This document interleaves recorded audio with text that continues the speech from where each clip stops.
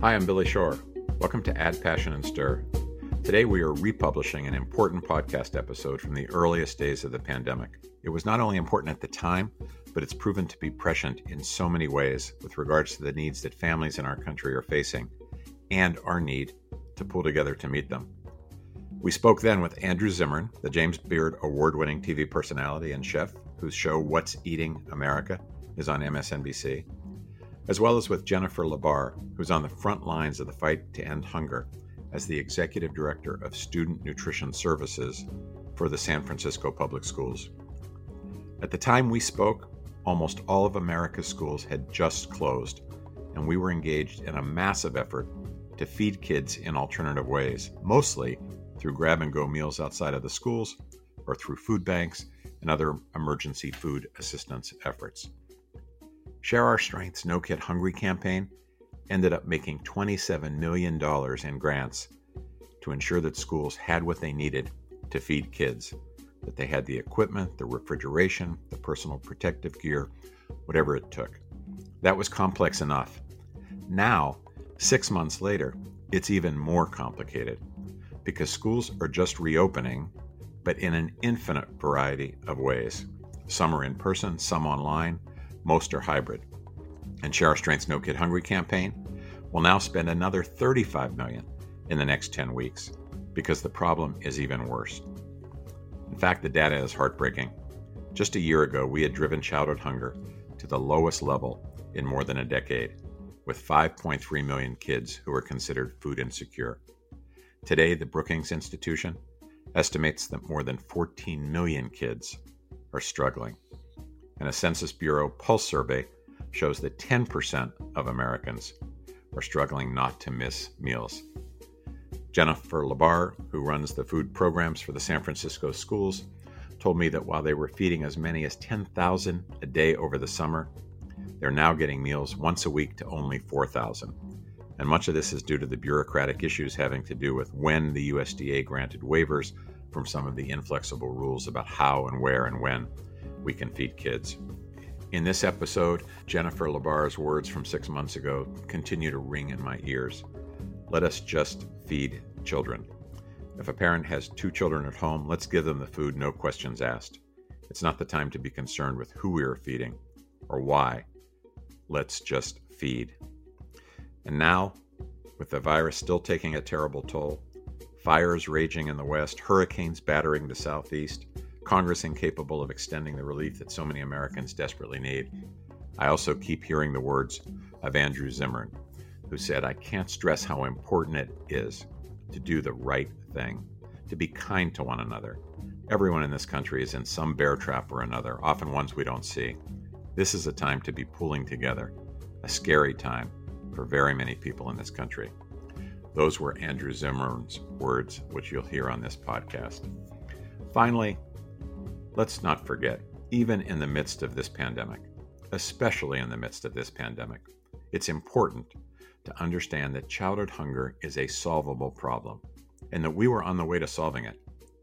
What we've witnessed over the past 6 months, greater public awareness, massive new public support, the effectiveness of national child nutrition waivers and flexibility in how kids are fed, and the greater need to address systemic causes of hunger and poverty, those factors make it even more likely that we will eventually succeed in achieving No Kid Hungry. Thanks so much for listening to this episode. We also need to remember the vast majority of those employees, vast majority, are ones that are in vulnerable communities. And I stress this because our food world is made up of people who live check to check. Let us just feed children. If a parent says, I have 2 children at home, let us just give them the food. No questions asked. It's not the time to be so concerned about who we're feeding or why we're feeding. Let us just feed.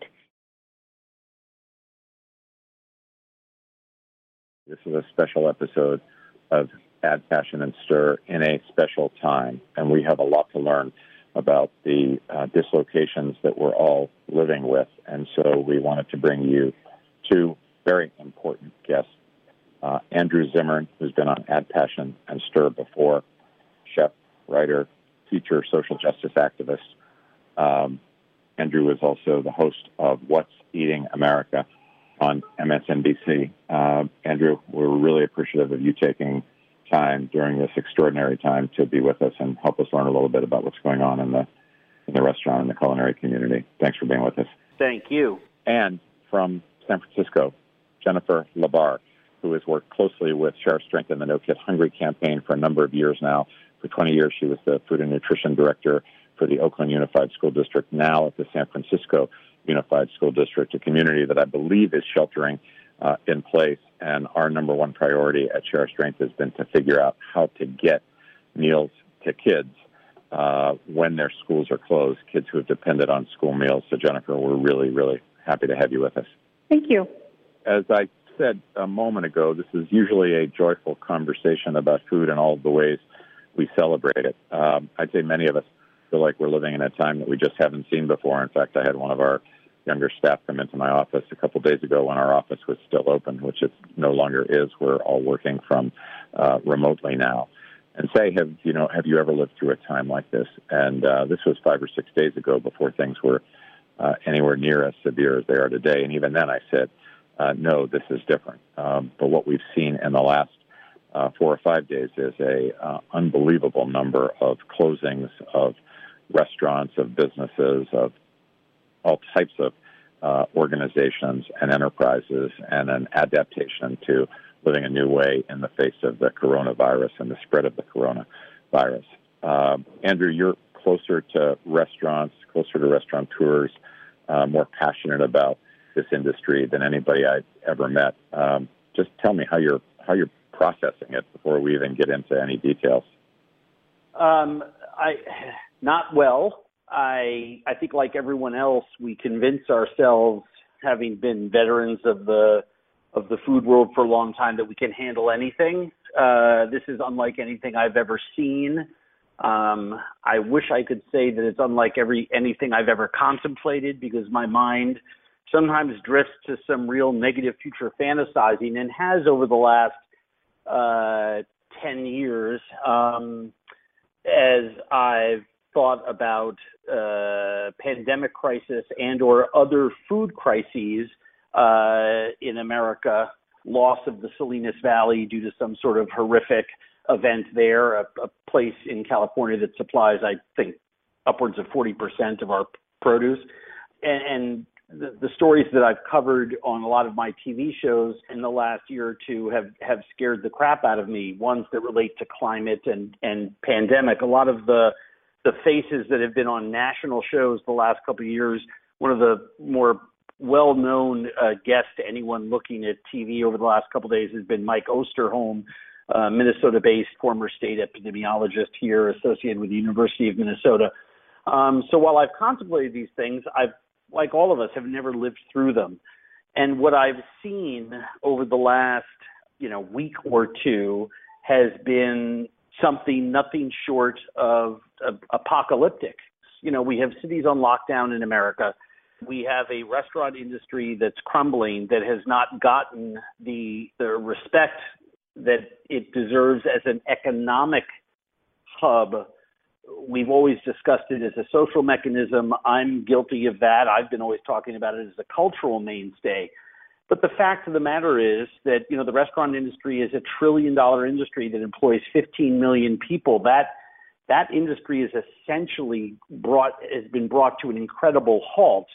When you add in what's going to happen in the coming days as we begin to shut down hotels and the rest of the leisure activities, that's another 15 million employees. The food production world, farmers, fishing boats, meat packers, drivers, that's another 25 million people. We're talking about a massive, massive exodus, a massive crippling of industry. And we also need to remember the vast majority of those employees, vast majority, are ones that are in vulnerable communities. And I stress this because our food world is made up of people who live check to check. It's made up in the restaurant world primarily of single moms, returning citizens, young people who are in their first job, our public assistance programs aren't going to be able to handle this massive influx, which is why I've been slightly rosy-minded by seeing all of the various aid packages and stimulus packages that seem to be coming online state by state, and now today with some announcements from the federal government, some easing of restrictions to allow it to be easier for people to go on unemployment insurance and stuff like that. But it is really going to create a sustained national effort to make sure that we are not only taking care of all of our employees, but as importantly, taking care of restaurant businesses, which are small, independent, in the most part, public-facing businesses that have to be available to open whenever this crisis ends, so that all those employees have a place to onboard once again when we come to the end of this pandemic, which we know does have an end point. We just don't know when that end point is. And worse, we're trying to make decisions based on information that's changing every couple of hours, location by location. So it is a crisis unlike anything that I've ever seen before in my lifetime. Well, that's certainly been our experience as well, and so much information coming at people so fast, so many events unfolding. And as you know, restaurants are at the heart of Share Our Strength anti-hunger work. They have been since we started 35 years ago. It's been the generosity of chefs and restaurateurs, and many of whom are small business people, who in many cases are anchors in their community and in their neighborhood. And they're the ones who have always literally shared their strength. So for us, and I'm sure for you as well, because you know so many of them, we're not only discussing this in a kind of a professional way, this is personal. People we know and love in the last 24 hours, we've heard are closing their restaurants and laying off their employees. Danny Meyer at the Union Square Hospitality Group, Ming Tsai, Mary Sue Milliken, Joanne Chang, Tommy Douglas, Tom Colicchio. We could go on, and it's just heartbreaking to read these messages from people who have been so close to us, and I know so close to you, Andrew, and to know that their lives are changing. Hopefully they'll stay healthy, and because that's another thing that, of course, we all have to worry about at the same time. Well, we do, and we want everyone to stay healthy. I think it's first and foremost, and all of those people. I mean, there's not a chef or restaurateur I know who is open at this point. My feed, you realize how many chefs and restaurateurs you follow on social media when you open up I opened up my feed a couple of days ago, and it was just a repetition, hundreds and hundreds of people all saying the exact same thing. A lot are trying to transition to community resource kitchen work. They are trying to do delivery pickup work. They are trying to mobilize to support local food shelves for what we know is a coming disaster on that front. Right now, our food supply is intact. Food is going into supermarkets. Yes, there are some empty shelves in some, and certainly with shelf-stable products, they're seeing a lot of pantry items with empty slots on the shelves. But our food system today, as we record this, is functioning. Whether that's the case a month from now, based on the health of people, whether they're able to be at work, whether they are harvesting lettuce from a field, whether they're driving a meat truck, or whether they're working in a chicken plant, that's the big crucial question. The point that you raised about this community in terms of giving is that we have to remember this is the most charitable industry in America. There's not a charitable event of any kind that does not rely on food people in one way or another to help raise money for others. We're taking that entire system offline, so to speak. And at the same time, these people who have given so much are knowingly closing their doors. Some did it by choice early, others by mandate, as the states have requested. These are the people who want to be the last people out the door. Remember, it was after police and firemen and other first responders from 9/11 to Katrina and every disaster since then and many before that, it was the culinary food community that showed up first and foremost. These are the folks who want to be helping all of their fellows, and now they have been in the process of not only closing their doors and letting their employees go, but in most cases are hunkered down now with their families and loved ones, trying to be safe and get past this containment period. Hopefully we flatten the curve and are able to then go forward and do things for our communities. Many of us who are quarantined by one definition or another feel helpless because we're the ones that want to run out and stand on street corners and hand out sandwiches. We are also incredibly reliant right now on the federal government at a point in time when many of us for the last couple of years have felt a lack of leadership and a lack of empathy from the White House and from the federal government. We are, as a group, all the restaurant groups, and I've been on more group calls and text chains and email chains with people across the country trying to mobilize. Everyone is trying to sing off the same song sheet. We need federal relief. There is only so much the states can do. Many of them, we heard the governor of New York say that the state of New York can't bail out the New York City restaurant industry alone. Many states find themselves in the same position. So we have to have federal help. We need to have federal inclusion of the restaurant industry in these massive bailout packages. We just saw in the news that cruise ship industry is in line for a bailout. The size of that industry pales in comparison to the restaurant industry. We're a $1 trillion group that averages nearly 20% in taxes, as opposed to a hundreds of millions of dollar group that pays around 2.8% in taxes. We have to make sure, as a restaurant community and as a general populace, that we have a restaurant world that, while it will be different when it reopens, but we have to have one that does reopen because of the nature of who we employ and by the cultural importance to our society, but most importantly, because we're actually the ones that feed people. I have heard this phrase used over and over again. We're the ones who are trying to create a national pop-up at some point to make sure that we feed people. But to do that, we need extension time for state payroll reports and payroll taxes without penalty or interest. We need suspension of payroll tax and retirement account contributions.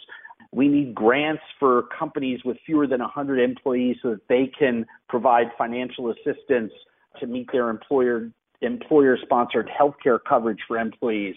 We need rent relief, moratoriums on commercial evictions, a task force to convene large banks and financial associations to help waive fees and provide no-interest loans. The list goes on and on. This has to be addressed for this industry. Otherwise, I fear that we will be in a much worse place as a national economy. We will be weakened because of it.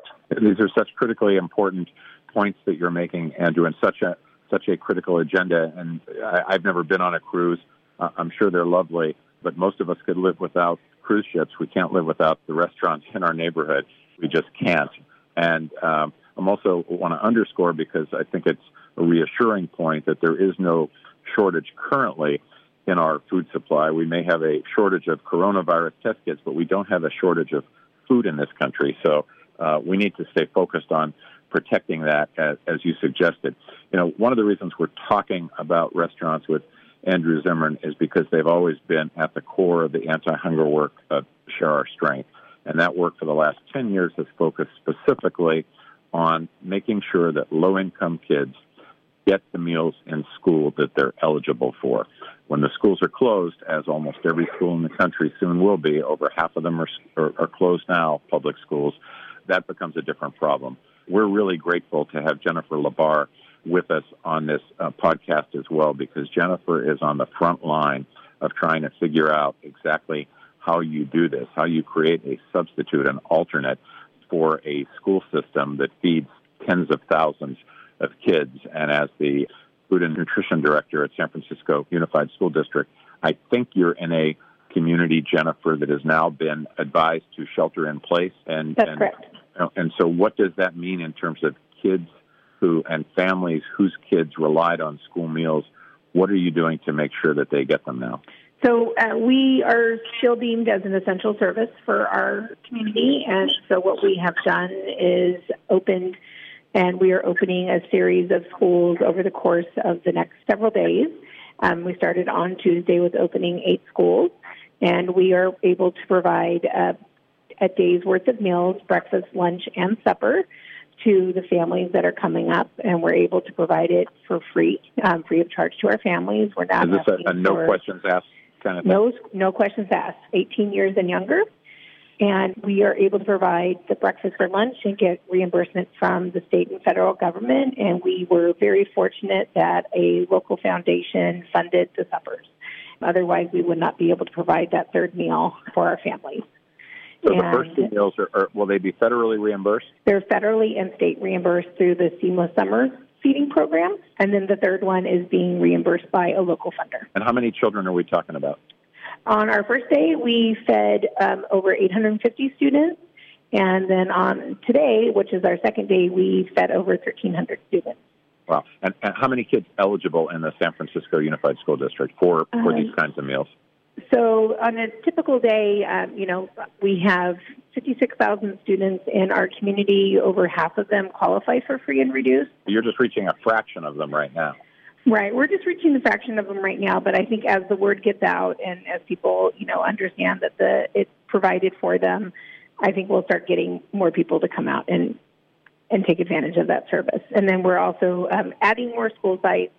And then by the end of the week, we'll have 20 available locations for that to happen. And the thing that's different, too, is we're doing non-congregate feeding, so that's part of the waiver that we're receiving from the USDA. And so we're actually sending food home for families. And I think what you're referring to, correct me if I'm wrong, is that the way reimbursements have worked traditionally for schools to get funding for meals is the kids had to eat together on what's called a congregate basis. They couldn't take the food home with them. But you're saying now the waivers are enabling that to happen.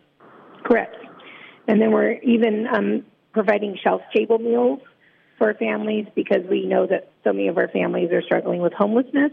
And so we don't want to provide food that they have to refrigerate or even cook. So we're able to do that, including shelf-stable milk. Jennifer, Andrew, I thought very kind of eloquently and poignantly described some of the people who are going to be impacted by this, the hourly workers, the restaurants. There's 50 million workers in the restaurant industry. Many of them are hourly wages. They're not going to be able to go very long without a paycheck. You know these kids that we're talking about probably better than anybody. Tell us a little bit about them. What's their life like? What's this going to mean for them?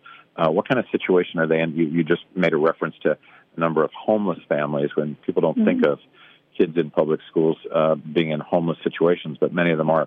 Try to describe these kids for us. As it is right now, I referenced around 50% of our families are qualifying for free and reduced. But I think one of the things that people don't understand is that in San Francisco, we are using the same eligibility standards that the rest of the country uses. And so that means a family of 4 can make no more than $47,700 to qualify for free or reduced. And it is so expensive to live in San Francisco, you can barely get by making that sort of money. And so it is a day-to-day struggle. And just like Andrew described, our families are living paycheck to paycheck. My employees are living paycheck to paycheck. They're the lowest paid employees in the district. And so right now our employees are guaranteed 2 weeks worth of pay. And then after that, we don't know what's going to happen for them. And so to be able to provide the service is going to guarantee some of my employees a paycheck after the 2 weeks. And so this is one of the things, too, that it's a benefit. The National School Lunch Program, when it's fully utilized, can be a wonderful thing for families, and it can be a wonderful thing for the employees of the community as well. And so we're hoping that, normally we're serving about 37,000 meals a day. We're hoping that once we get fully operationalized, we'll be able to provide that many meals a day as well. And for families where normally they wouldn't have to rely on the National School Lunch Program, more and more families are going to have to be able to do that, either because mom and dad aren't able to work, because they're not able to get to work because of the shelter in place, or because they're ill, or because they're having to provide daycare because our schools are closed. And so providing the service is going to be able to have that additional food security for them that they wouldn't normally have. We're also hoping to partner with our local food bank to be providing food pantries for these families as well, because our meals are only available for children. And by having the food pantry there at the same time, we can provide that additional food security to the families as well. So the schools are not open for teaching, but they have opened just for the express purpose of making these meals available. Correct. And are you're using, you talked about your team, these are the folks who are the cafeteria workers, the kitchen workers who have always done this work. They're coming in and they're still doing it to feed these kids. Exactly. And they're putting themselves on the front line to do this because they know how important it is. We at Share Our Strength, this is a number one priority for us. And one of the things that we've seen around the country is really amazing. Like when you just described what you've done in 2 days, it's remarkable. There was no strategic plan. There was no consultants. You went into action. And this has happened everywhere. Norfolk, Virginia public schools have grab-and-go sites. Henderson County, North Carolina are using restaurants to feed kids. Augusta, Georgia is doing 3 meals per day by bus drop-off. So there's been this, it almost reminds me of in World War II, the evacuation of Dunkirk, where these thousands of small boats went to rescue the folks that needed rescue. That's kind of what's happening here.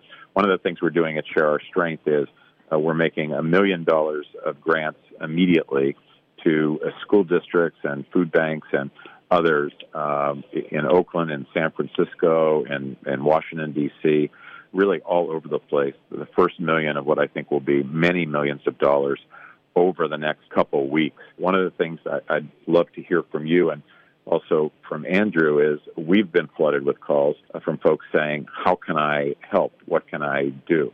And we've, of course, encouraged them to donate because that currency is the most flexible of all. People have wanted to volunteer. They've wanted to know if they could volunteer in, distributing food at schools. And I know some school districts feel like they actually can't do that for liability reasons. It can only be school personnel. Some restaurateurs have said, I want to help, but I'm in the process of kind of closing my own restaurant. Are there ways beyond donating? And again, I want to emphasize that donating is very important. We're in the very fortunate position right now where Citi, the bank, which is a corporate sponsor of ours, is matching every donation that comes into the No Kid Hungry campaign up to $2 million. And so we are going to have funds to continue to grant out on this emergency basis. But what else do you think people can be doing? And some of it might be volunteering. Some of it might be, Andrew, kind of the policy direction that you were talking about in terms of the advocacy work and raising our voices to say this industry deserves and needs our help. But let me start with you, Jennifer, and then hear from Andrew.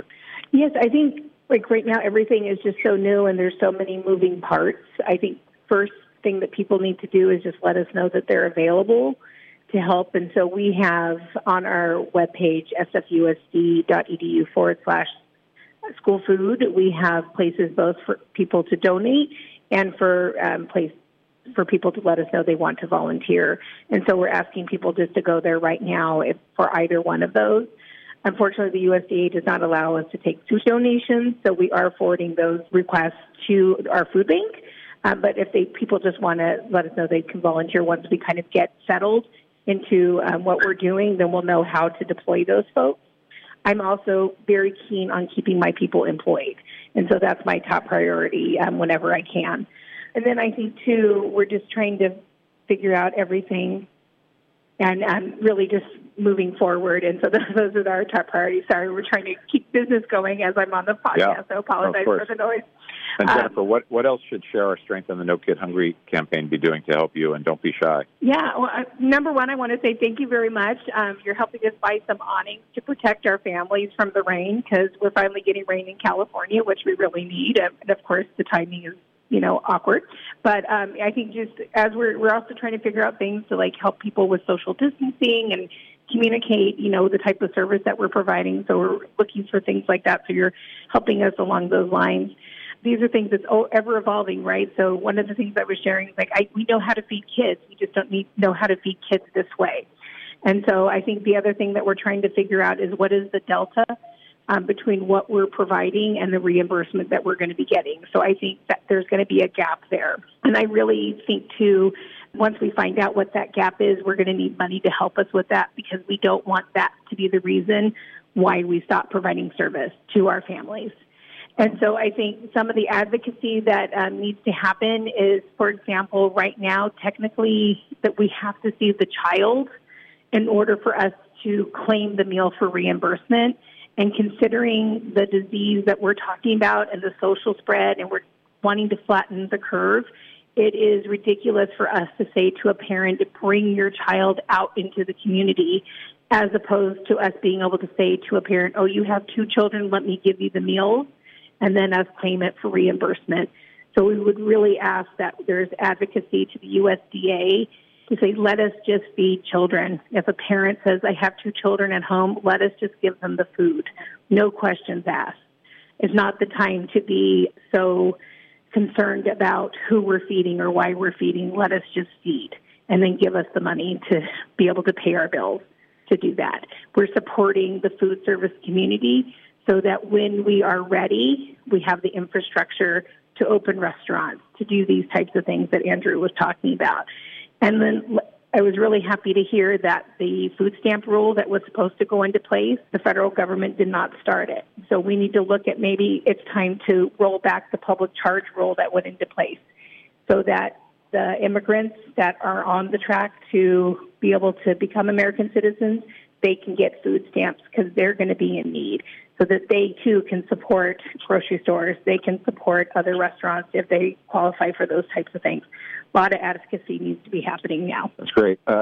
Andrew, one of the reasons that Share Strength is in a position to be making these types of emergency funding grants is because you and so many in this industry for so many years, every single time we've asked you to participate in an event that generated revenues, you've said yes.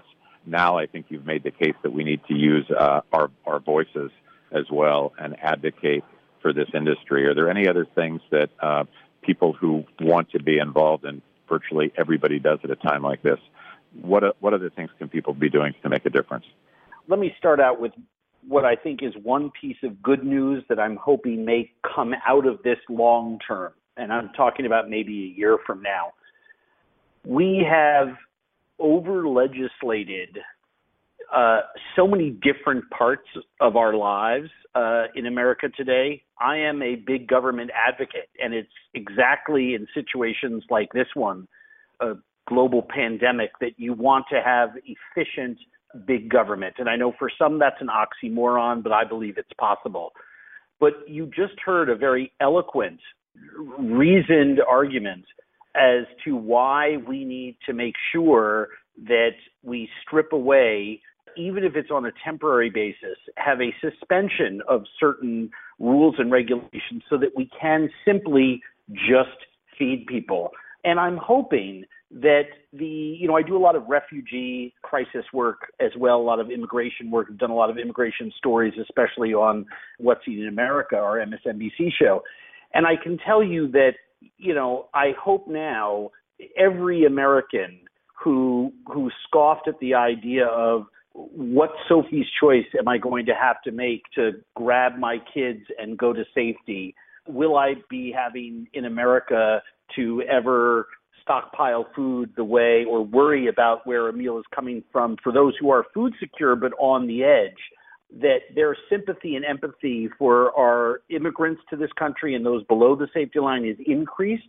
Remember, 70% of our workforce in food production is in the immigrant community, and according to statistics, over half of that are illegal immigrants.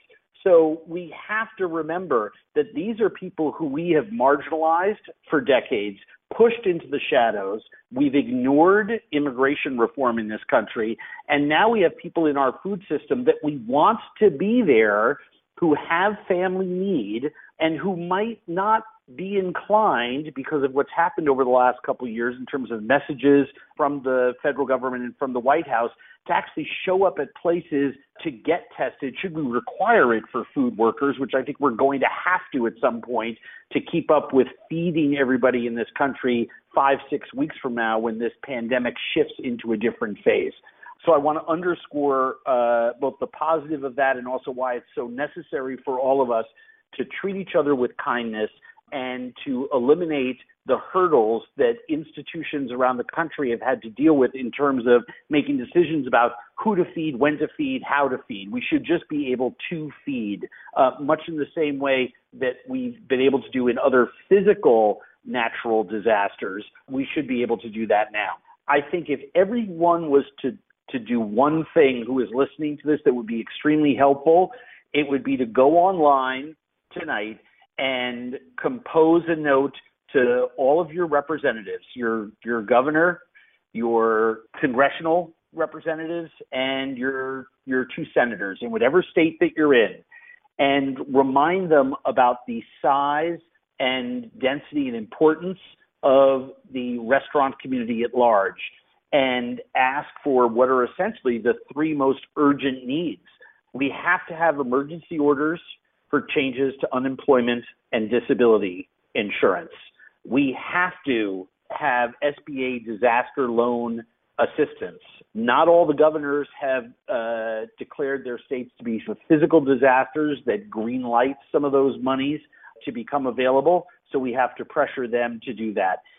And we need legislative action out of Washington to close the virus exclusion in business interruption insurance. Over the past decade, insurance agencies have become more cautious about exposure, and as a result, business interruption policies now include specific virus exclusions, some of which identify things like COVID-19 specifically, right? So we need to encourage our legislators to make sure that the barriers are lowered so that the monies can flow freely. I know our governor in Minnesota, his office announced a suspension of payroll taxes and other taxes and pushed them forward to April 20th. The February bills were due, so he pushed them forward a month to allow for some immediate temporary relief so that restaurants in our state could hold on to those monies, which allows them to pay bills and to distribute monies to employees to pay insurance and copays, things like that, and their health insurance. So it allows the entire system to stay healthier. I think one of the misunderstandings of folks is that by giving money to a restaurant business, in some way we're enriching fat cats. 99% of restaurant owners in America are not fat cats. They're operating pennies businesses, and they are supporting vital hubs of community in our towns and cities all across America. And we need to do everything that we can legislatively to support the restaurant community because of the vital role that they play. Well, these are great suggestions. And, every member of Congress, every senator on their website, there's a place to send them a note. Many of them are pretty good at responding. So I would just underscore what you recommended. And as you were talking in particular about the immigrant community, I couldn't agree more. And it also called to mind for me another community that is often underserved, and that is rural America, where it's sometimes more difficult to reach kids in need just because of distance and lack of services. And one of the things that we're doing in rural America, and here I'm just you're already doing a lot, Andrew, so I'm going to pitch you, and you don't have to bite, but I think you would be perfect for this. We just launched a partnership with Save the Children and they work primarily in rural communities in America. We work all over the country, but, tend to be a little bit more urban. But they've launched an Instagram platform called Save with Stories, and it was started by Jennifer Garner, the actress, and Amy Adams. Because of the distance and the isolation of some rural communities, they have influencers like you, Andrew, who are reading a children's book online on Instagram that kids can watch. And then there was also, and Jimmy Fallon did it yesterday, Natalie Portman did it today. It's quite an impressive group. And there's also a donate function for, parents or families who have watched it. And it raised over $100,000 in the first 20 hours. And if you're game, I'm going to try and send you a note to see if we can get you to be one of the storytellers, because I can't think of a better storyteller than you. Oh, Bill, don't even hesitate. I think if I can quote you, the answer for me is always yes. And as someone who has written children's books, I've written 2 of them. It is something right up my alley. So please, you have my email address. Please send me that, and I will do that ASAP. One of the things that I've also been working on for the last 20 years very much is mental health parity laws in America and doing a lot for mental health awareness. And we have physical distancing in place, but we have to make sure that the social distancing on the physical side doesn't take us away from emotionally connecting to each other. This is a very, very traumatic time for everyone. We're talking very specifically and very rigorously about some very, very serious ideas and taking nothing away from anything that the three of us have said. I can't stress enough how important it is to do the next right thing and treat the people around you with patience, tolerance, and understanding, to be kind to one another. This is not a time to play gotcha on Twitter. This is not a time to forget that everyone in this country is in some bear trap or another, oftentimes ones that we don't see. This is a time for all of us to be pulling together and to be making sure that our loved ones and neighbors are okay emotionally and from a mental health standpoint. This is very, very scary time for very many people in this country, and rightfully so. The stakes are real. But while we're practicing social distancing physically, we have to make sure that we're connecting to each other every way that we can and that we're respecting each other as best we can. So thank you for that suggestion. Well, thanks for agreeing to it. And you're right. People are, it's a scary time, and it's always worse when you're scared and alone. And the nature of social distancing is that, many people are alone or more alone than they once have been. It's my hope that social distancing will in some ways lead to a new kind of social patriotism, not the kind of patriotism that makes us think our country is better than every other country, but the kind of patriotism that says, I need to find a way to, even in the face of social distancing, contribute, to reach out, to be kind, to do something for a neighbor. And one of the things I wanted to ask you, Jennifer, as we wrap up here, and I'm conscious of taking your time off the front line, Jennifer. You're doing heroic work. The term heroic gets thrown around pretty easily nowadays, but it literally is heroic work to find this alternative to feed these kids. And my question for you is, to end on a hopeful note, are you seeing other communities do the same thing? Do you think what you're doing is replicable? Can we actually make this work over the next few weeks and months? Oh, absolutely. I think it's totally replicable.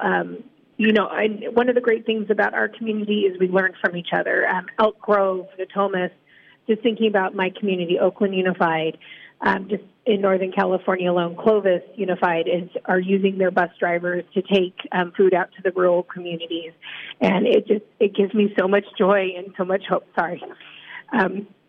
that we're all pulling together and doing this wonderful work. The heroes really are food service workers who are in the field, and they're doing this every day, and they're putting these bags together and interacting with the families. And it's so great because a story that came out of Bret Hart is the employees are recognizing all the children, and now they're getting to meet the parents. And so we're finding joy in the midst of this chaos, in the midst of this sadness. And so people are finding these connections, and they're finding and meeting each other. And so it's possible, and good things are happening. So I just want to share that too. Well, thanks. If we stay on the phone too long, we're all going to turn into puddles here. I certainly am. Sorry. So I've kept it together until now. I totally get it. So I'm really grateful for both of you taking the time. Andrew Zimmern can be found on MSNBC, What's Eating America, and of course on Twitter. Your voice probably more important than it's ever been, Andrew. So I'm really, really thrilled that you had some time with us. And Jennifer LaBarre doing this great work in the city of San Francisco and a lifetime devoted to feeding kids. For those who want to find more about what Share Our Strength and the No Kid Hungry campaign is doing, you can go to the No Kid Hungry website, or in particular the No Kid Hungry coronavirus response. You'll find information about how to apply for grants. You'll soon find information about the $1 million of grants that we are getting out the door and into communities. And as I said earlier, the first of several million that will get out in the next few weeks. This is a time when all of us are trying to pull together and do a little bit extra. And as I say, we have to be hopeful that we will learn some things about how to serve each other even better and make our kids in our country even stronger when we get to the other side of this. So thank you for listening. This has been a very special episode of Add Passion and Stir. I hope you'll share it with others who are interested in what they can do in their community and interested in learning about these very powerful dislocations that have occurred both with the restaurant community and, of course, in our school systems. So on behalf of the whole team at Share Our Strength and the No Kid Hungry campaign, this is Billy Shore. Thanks so much for listening to Add Passion and Stir. So if you want to learn more, if you want to help, please go to our website, nokidhungry.org. There's a Take Action button. There's a coronavirus response section. It will give you all the information you need to get engaged and to make a difference on this issue. What you'll find there are ways to engage, ways to volunteer, ways to donate, ways to apply for grants. We're in the fortunate position to have generous partners like Citi. Citibank has been a sponsor of ours. They are now offering to match donations up to $2 million. The next $2 million that come in will be matched by Citi. So this is an opportunity to have a really big impact in the community, and we hope that you'll donate or find other ways to support this important work. Thanks so much for listening to this episode of Add Passion and Stir. I hope that you'll take the time to share it with others, to let people know about it. So many of our friends and neighbors are trying to learn more about this issue, trying to understand the economic dislocation, the impact on kids and families. I found this conversation to be a really rich and robust conversation that enlightened all of us on those issues. So from the entire team at Share Our Strength and the No Kid Hungry campaign, and from our producer at District Productive, thanks all of you for listening, for bearing with us, for helping us through this era of new technology to make a podcast work, even though we're not in the studio anymore. This is the new normal in America. You're part of it. So are we. Thanks for listening. Add Passion and Stir is distributed by District Productive. Our executive producer is Peter Ogburn. Add Passion and Stir is the creation of Billy Shore, Debbie Shore, and Paul Woody Woodhull.